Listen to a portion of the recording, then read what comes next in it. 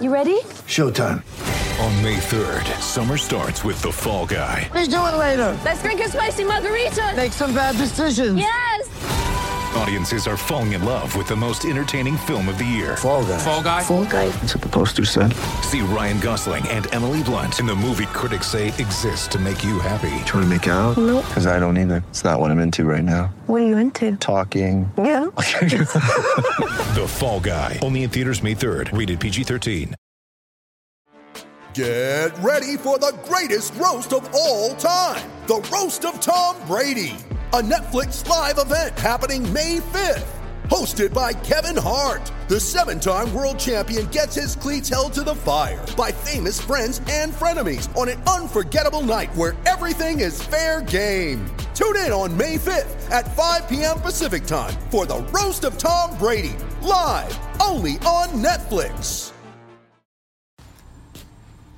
Welcome back to the Wine and Gold Talk podcast, everybody. Hayden Grove here, and normally we would be joined by Chris Fedor, but again, this week we have some special interviews featuring Chris and some Cavaliers legends. The second interview is with none other than Mr. Craig Ehlo, who is going to discuss a little bit about the aftermath of the shot and what he saw while watching The Last Dance, the Michael Jordan documentary, what he felt watching the episode 3 that featured Jordan's legendary shot. So we hope you enjoy this interview between Chris and Mr. Craig Ehlo. Thanks to Craig Ehlo and to Mark Price for joining Chris and for being a part of the Wine and Gold Talk podcast. Enjoy, everybody. You know, the shot on whatever, May 6th or 7th, I forgot the date. Oh, that's right, yeah. 1989 is, I mean, it's, I would say in the last 10 years, you know, I get a lot of calls on that day or, you know, NBA TV or ESPN. Yep. Or somebody. And last year was the 30th anniversary, which, like I said, I would never have dreamed that. Yeah, that's We've right. been celebrating anniversaries of shots, and now the dance is on. And we had our big moment in episode 3, so... Yep. Yeah, kind of back into the spotlight again, and you know, I won't say that. Obviously, when it happened and the years after that, you know, it was hard, you know, to live with, and we wanted to beat them so bad. But after, you know, a longer period of time, it loses its flavor other than, you know, people celebrating it. So Yeah. I've kind of embraced I think the first time I really embraced it was when either Nike did an ad and they sent me like a $5,000 check and you know, then I started like, well, I can ride this horse too, so if they're going to put me in with it all the time, and now I've never said I was a Jordan stopper like Wilkins did, Gerald said and everything, but you know, when I played, Harp and me were on the court a lot of the same time. So he was, you know, our big offensive threat. So I mean, when I came in, it was like it was a no-brainer. You know, I would guard him so Harp could rest on defense and, you know, play on offense. Yeah. And he had never really talked about defense or guarding people, and he wasn't a bad defender. I'll give him that much. But I think, you know, those years with the Bulls when he, you know, got those championships, he was definitely, you know, second or maybe even third or fourth fiddle. So he all of a sudden he becomes this lockdown defender, which you know, I don't really remember him during our time as wanting, you know, to play defense that much. But I mean, he kind of shocked me with. Did you watch it? Episode 3? I did. I was going to ask you, did you watch it? Are you watching it?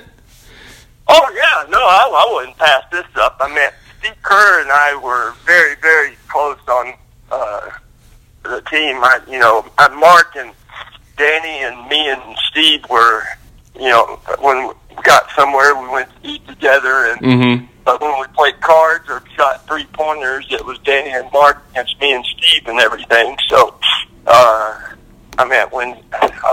think I was at home visiting my folks when Steve hit that shot to win that championship, and I called him immediately and was like, "I can't believe you just did that." and so we stayed in touch. Phones have helped that. So, I was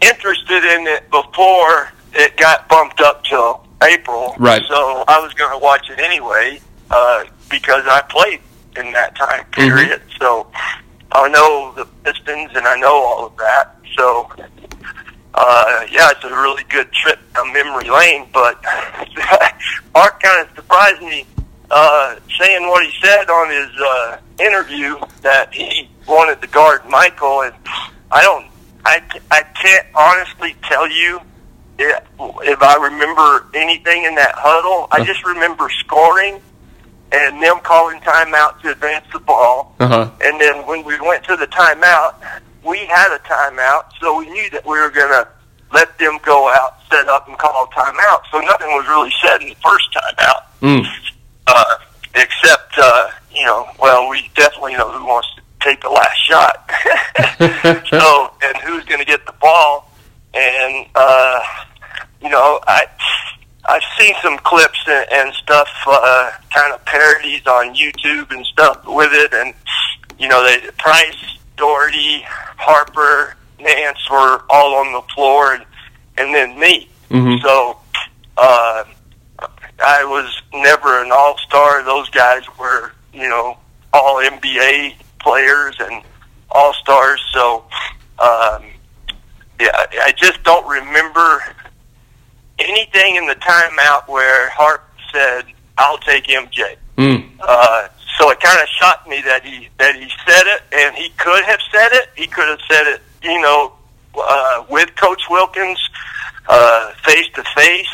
But I'd been guarding him previously, so the only thing we changed was Coach Wilkins he was so old school, he never really changed from the rules of the old school basketball. Take a man off the ball, never give the passer a clear view of anything, and always guard the guy. But we did it. We changed in retrospect now and hindsight. You would say, put me in front of him and Harp in back of him, and keep Larry on the ball. But that's why coaches get paid what they get paid. Yeah. Because they got to make those kind of decisions in a short period of time. And I just kind of remember, okay, we're going to take Larry off the ball, put him in front of him, because everybody was on the baseline. Pippen in the nearest corner, Cartwright was on the other side, and Hodges was in the very far corner, and Sellers was throwing it in, and Brad wasn't going to be a threat. So I think we just all kind of just listened to what Coach said and did it. So if Harp said it, he could have. I couldn't tell you. I know that him and MJ became very good friends when he was with the Bulls, and obviously the interviews and what they both said were in this time frame. So I think Harp, and I'll give Harp credit. Harp didn't know how to play golf at all, and once he became friends and started going with Michael, he's a damn scratch golfer. I've seen him in stuff, and he's a hell of a golfer.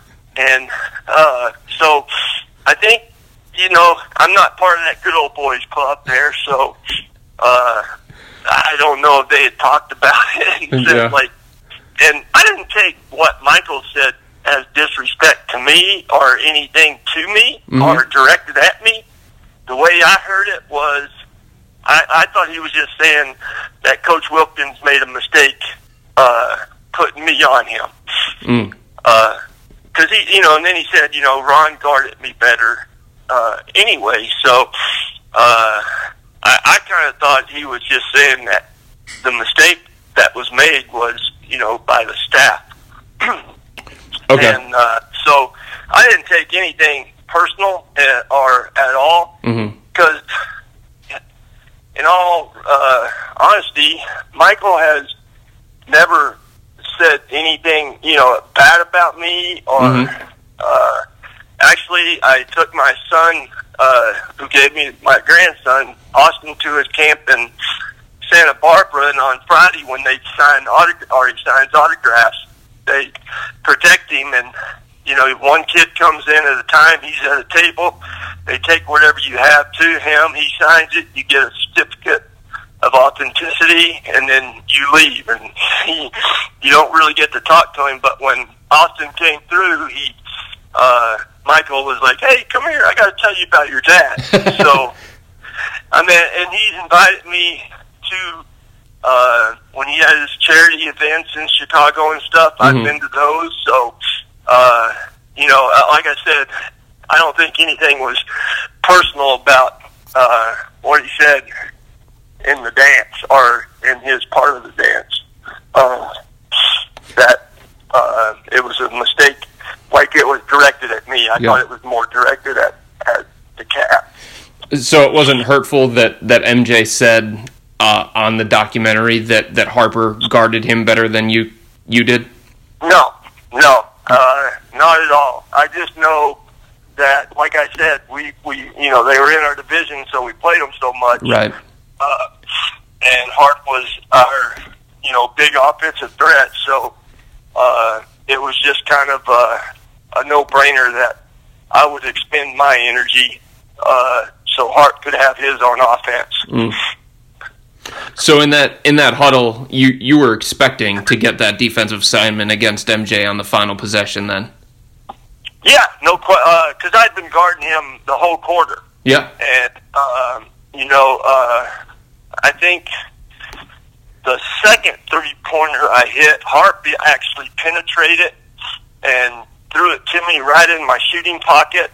And, I was in rhythm. I caught right in front of their bench and shot it and made it. That put us up again. So, he, I would say his first rookie year, he would have never made that pass to me in the pocket. He would have thrown it at my feet.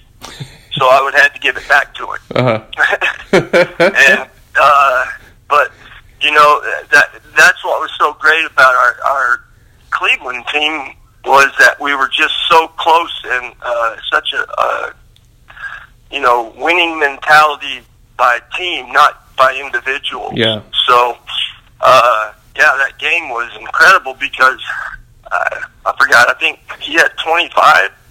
Mark had 25, and he had 22. So, we had a balanced attack. So Sunday night when the episode aired and Harper said the comments that he said, how many of your old teammates reached out to you to get your reaction on what Harper said?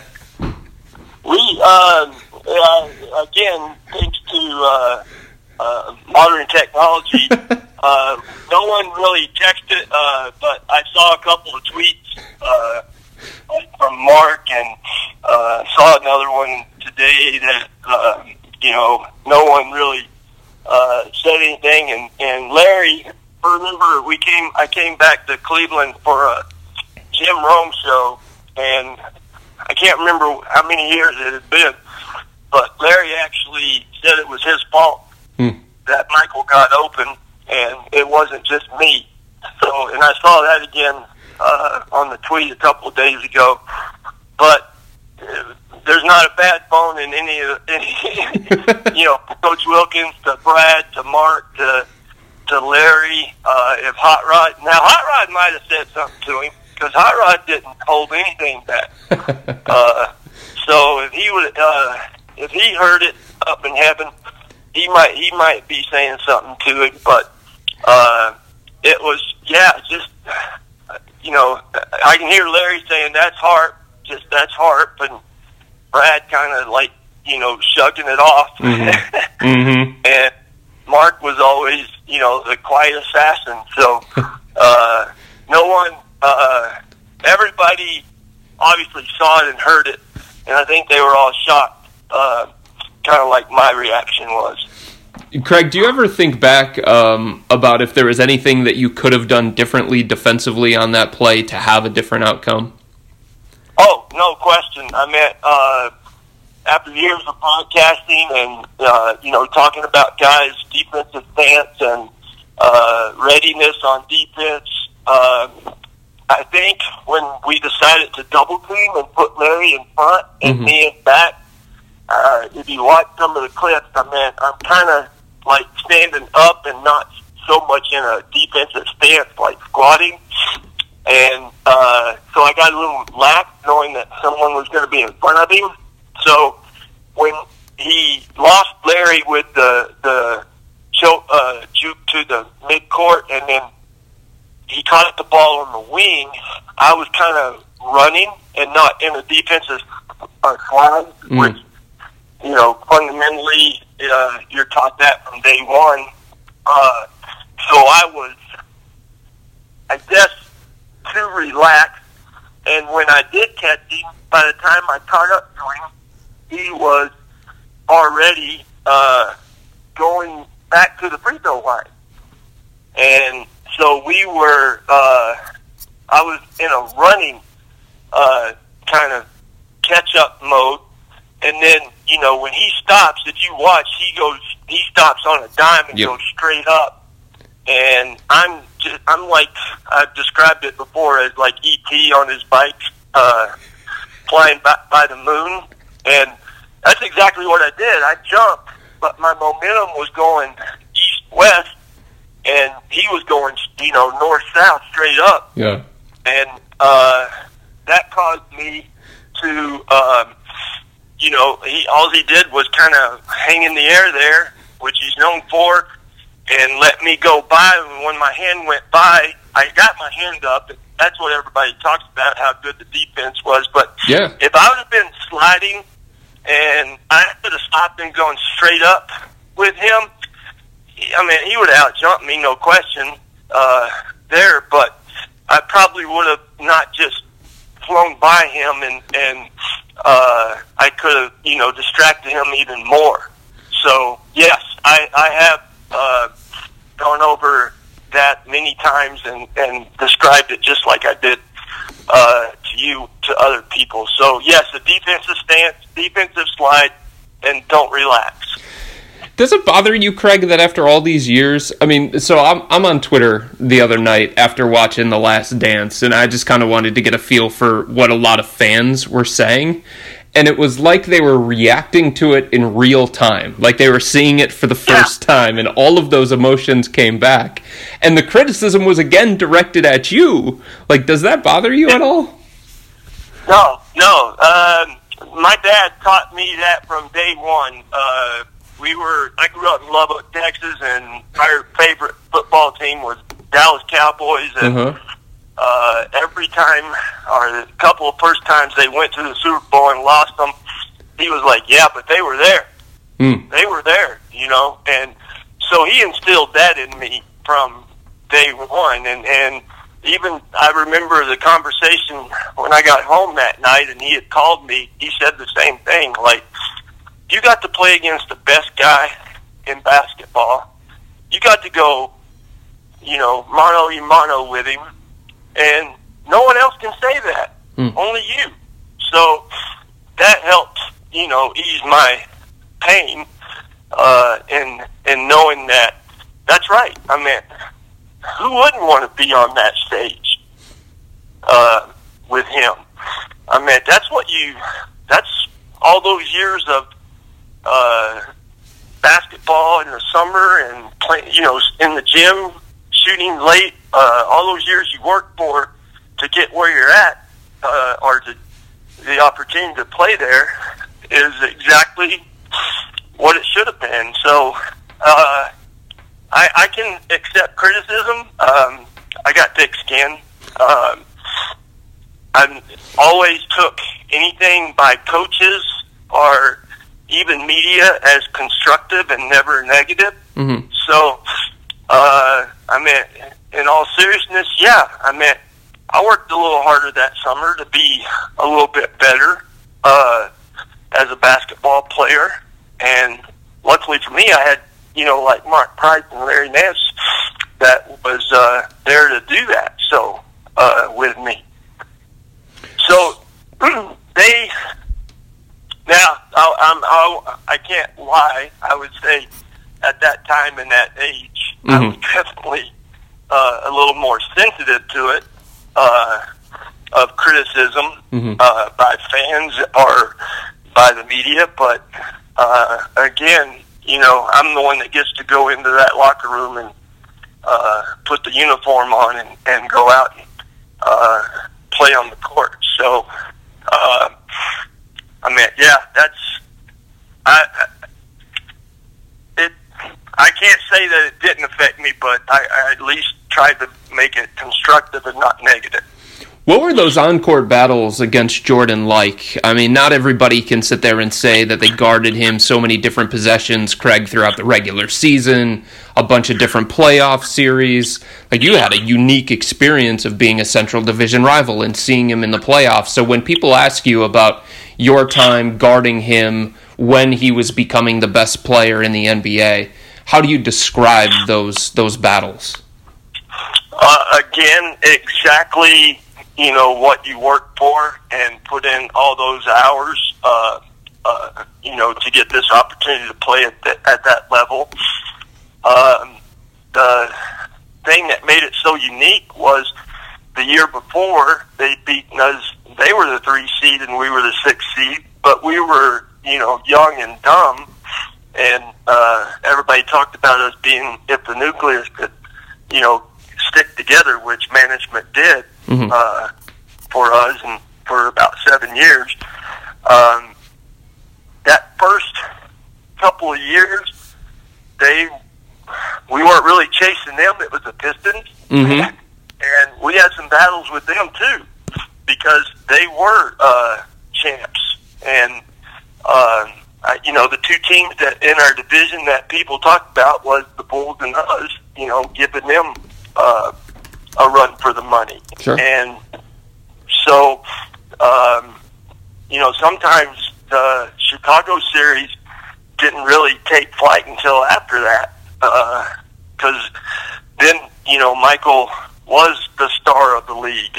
Right. So, again, who in their right mind would not want the opportunity to play against somebody like Michael, or like when I was a rookie, Magic or Larry, or even Dominique or Dr. J. Those were the stars of the league, and that's what you wanted to do, is play against the best. So I cherished it. I know that I didn't try to put too much into it about how I did, or the only thing that I was taught and always wanted to do was win the game. And it didn't matter how you did it or who was on the floor, just win the game. And so that's kind of my mentality. But, don't get me wrong. I can't tell you. The Chicago was the first ones to turn the lights off in the introductions and play that music, Yeah. So everybody else just kept the lights on and said the starting five and everything. They made it a show.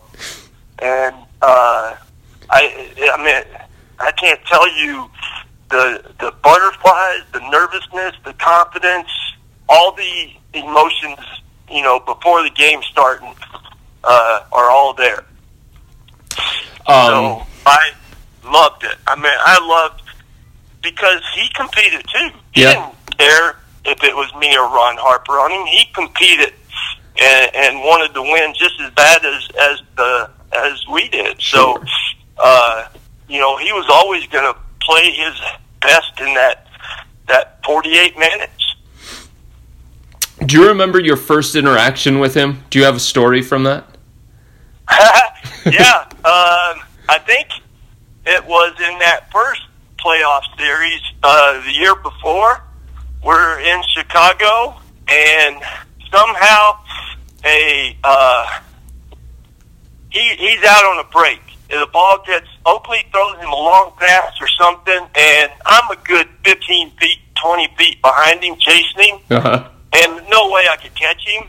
And I got close when he went up to the basket, and we only had 2 officials during that time, and the lead official was trailing both of us, so the only thing he saw was Michael land awkwardly, so he blew his whistle.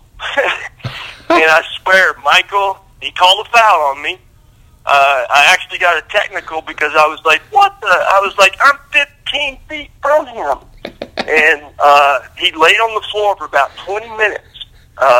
And it was dead quiet in Chicago. I mean, the old Chicago Stadium, I don't know if you ever got to see that place, but it was incredible. And just, man, stacked on 17,000. And by the 21st minute, he still hadn't gotten up. Everybody in that stadium was chanting, "Elo sucks." Elo sucks. And so after the game, they won, and we didn't travel back to Cleveland because we had a game, 2 nights later or something. But the next day in the paper, Michael actually says, Elo absolved, which I had no idea what absolved meant. As the headlines of any wrongdoing. So he basically saved me, and I remember NBA telling me they escorted me to my room and said, "You order room service, and you're not going out because somebody who might do something crazy because they thought you hurt Michael Jordan." So he absolved me the next day in the headlines, and then the next game, he kind of grinned at me on the court, and from then on, it was like friendly banter every time we played. Because I'd take the baseline away from him, and he would spin back to the middle and, shoot a fall away off the glass, and I'd be like, "What the heck? How did you do that?" And, he would jokingly just kind of shrug and give me that grin and smile. So he was never, mischievous or anything about it. And now we had moments where it got heated because I won't say that I wasn't physical with him playing. I mean, back then you could knock guys around or impede their direction or something with body contact. So I think he took it personal a couple of times, like, don't do that. And so, yeah, even in his high point game, which people don't realize was an overtime game, so he got an extra 5 minutes to score 69 against us. And, he was just like that whole time, and it was a great game. Like I said, it was an overtime game, and, it was just like, don't even try to stop me. Don't even try it, And so he jokingly said that to me all the time. So, but it was fun because once it got tipped, I mean, he'd cut your heart out. Yeah. And I love that. I mean, I love competing against something like that. Mm-hmm. So you said you're watching The Last Dance. Have you seen anything besides what Ron Harper said? Have you seen anything, Craig, that has surprised you that you didn't know, that you've learned, even though you were in it and you were going up against them? Now you're seeing it from a different lens. So is there anything that has stood out to you about that? Well, I knew a little bit with how distraught Scotty was with the contract and stuff. Mm-hmm. Because, he was the 5th player picked, but coming from an NAIA school, they kind of held that against him. basically, I think. And, you know, who would not want Scottie Pippen? So I'm sure Krause did get lots of calls. So I remember in that first series when he was a rookie, he had a huge Game 5 against us that helped them win. And if he doesn't have that game, we actually have a chance of winning that Game 5 against them. So, you know, I kind of measured myself against him because we were both 6'6", 6'7", whatever you want to call it, skinny, you know, from smaller towns. You know, he was a fifth player picked, and I was, you know, the 48th player picked. But you know, it just kind of surprised me, you know, during that time that they didn't really reward him. And we didn't have a salary cap or anything, but hearing, you know, like Phil Jackson say, or even the stats where he's, you know, the 147th second or something player salary-wise, and he should be in the top 5. So that off the court kind of stuff surprised me. Loved anything about Dennis Rodman. He was, I guess with the Pistons, you know, no tattoos, no piercings, just play his ass off. Yeah. He still played his ass off when he got all that, but, I mean, that kind of stuff where he, all the off-court stuff, has kind of surprised me, but just, all the changes. So the Oakley trade for Cartwright, that kind of surprised me because Oakley was like his protector, and you know, I thought was going to be part of that nucleus. That kind of like I didn't really think anything about it at first, but that triangle offense, you know, always takes a big post like somebody like Bill to help. Watching, like, them bring in, so that first 3 championships, I think it was like Craig Hodges, John Paxson, B.J. Armstrong, kind of guys, and they kind of just kept rotating that kind of a shooter in with him. So that's kind of fun to see, and I'm kind of shocked that B.J. hasn't gotten more airtime. Yeah, that's a good point. I agree. Yeah, because he was a stud. I mean, Mark hated playing against him. Yeah. And then, you know, the second 3, obviously Kerr, you know, was in that same kind of role that Paxson played. They got Horace Grant earlier, and that was interesting the way they kept that nucleus together and got him in. But then, you know, Luke Longley, Bill Winnington, Joe Klein, all those guys were good old boys, I guess. I mean, they'd be like, hey, let's go have a beer afterwards, you know. They'll knock you on your ass and then say, like, hey, I'll buy you a beer at Waddell's or whatever. And so it was kind of unique to see all the roster changes that they went through at the end. And then I guess the thing that another one is Tony Kukoc. I mean, he's in a top 5 European players. He's right up there along with Sabonis. Yep. So I didn't realize Michael was on him all the time. Yeah. You know, to play harder, to do stuff better. Because this guy's probably never even had anybody pushing like that. So when you think... Now, I do remember talking to Steve after I heard that Michael punched him out at practice on keeping score in the scrimmage. So I thought that was kind of funny, but I guess I was very familiar with him because being in our division, I I followed like who they were bringing in or things like that. But no, they're again. I came into the league when Larry and Magic were playing for championships every year, and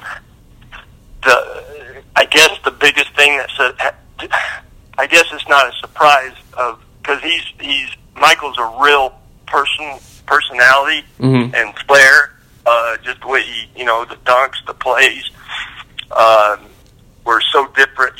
Magic was kind of not a showboat, but he could do fancy stuff. And then Larry was just like, how'd that hit do that? Throw it over the backboard and score, or change to his left and shoot. So it was kind of unique how the NBA really pushed Michael into that role as the torchbearer. Mm-hmm. So do you ever? I don't know. Go ahead. No, go ahead. Oh, I was just going to say I didn't never read Jordan rules. Yeah, that was kind of interesting when Brendan Malone was kind of given the full thing. I mean, I saw excerpts from it, but never like from the horse's mouth. So, knock him on his ass when he can't take flight. I mean, right. Shoot. And they did it, and they weren't afraid of, what was going to be said about them. Yeah. So given that you were on the other side of it, Craig, whether it be the shot or just a playoff loss against the Chicago Bulls or multiple playoff losses against the Bulls, do you ever get sick of it? Yeah, because, again, when the Pistons were at the top of our division and won a couple of championships in a row, it was like who's going to dethrone them. And when you said that, they do it alphabetically, Bulls, Cavs. Mm-hmm. If he doesn't make that shot, I mean, we won 57 games that year. Yeah. And we did it convincingly. I mean, it was. I think Mark went down at the end. I think Mahorn hit him in the head and gave him a concussion. But when he went down, I think we were like 42-8. And I mean, there was no time when we didn't walk on the court and think, we're not going to lose. Mm-hmm. So if that shot doesn't go in the year that we had, I'm not saying it might have been that year, but again, when you build a team around Brad, Harp, Mark, and bring in Larry, and you got Hot Rod coming off the bench, I mean, the pieces were there to hang a banner. Mm-hmm. So I think that shot changed the course of both franchises, and I can't remember, was it the 92, 93 year? We were in the conference finals against them. Mm-hmm. And that was the actual year that we didn't get by them again, and Coach Wilkins resigned, and they made some changes, and it kind of ran its course. Yeah. Well, Craig, this was great. I really appreciate you taking the time to do this and walking down memory lane with me. It was fantastic stuff. Yeah, well, I appreciate it, and Rody, I think I'd already seen Kenny ask me if I could do a Zoom or something with him, and then he mentioned you, and then when I looked at Twitter, you had messaged me, so then I told him, I said, yeah, I'll do it whenever you tell me, and he was like, yeah, and I said, I talked to Chris, or I got in touch with Chris, and he said, yeah, that's great that you can, good guy. So were you on the show with him, or did you write for him, or? I was on the show with him, but before I became on the show with him, I was working in the background as his producer for that show. Okay, yeah. So I have known him, and we went to the same college, ironically, a number of years apart or whatever. But we had that connection as well. So him and I have always been very, very close, probably for the last 15 years, I would say. Yeah, he was a snotty-nosed kid, with his little tape recorder when I was there. Yep. And he turned himself into, he's got to be the top dog in Cleveland as far as sports goes. Yep, he's certainly one of them. Radios, yeah. So I guess my favorite thing is Larry had a fantasy camp, and we were scrimmaging, and Kenny, I don't know who, he caught an elbow, and his nose was, it swelled and bled, and it was like the next day he came back after getting it set or something, and was like, "Oh yeah, I'm in this till the last day." So it was funny seeing him come back. I would have left. I would have just said, screw this. So, but he came back and finished the camp, and I think I went back a few other times where his show had gotten a little more publicity and bigger personality. So glad to hear that for him. So yeah. Well, stay safe, stay healthy, and hopefully you can see the new grandkids sometime soon, Craig. Yeah. Well, summers, I guess we're kind of on the same weather pattern. We get all 4 seasons, so spring is here, but we really love our summers up here. So we have a place on a smaller lake up here, and nice. So we'll see him more, and he's crazy though, because he'll be in a few days 3 months or 2 months old. So wow, it flies. I know. So, but I appreciate it, Chris. Thanks for thinking of me, and hopefully Cleveland people will rally behind us. I think they will, for sure, Craig.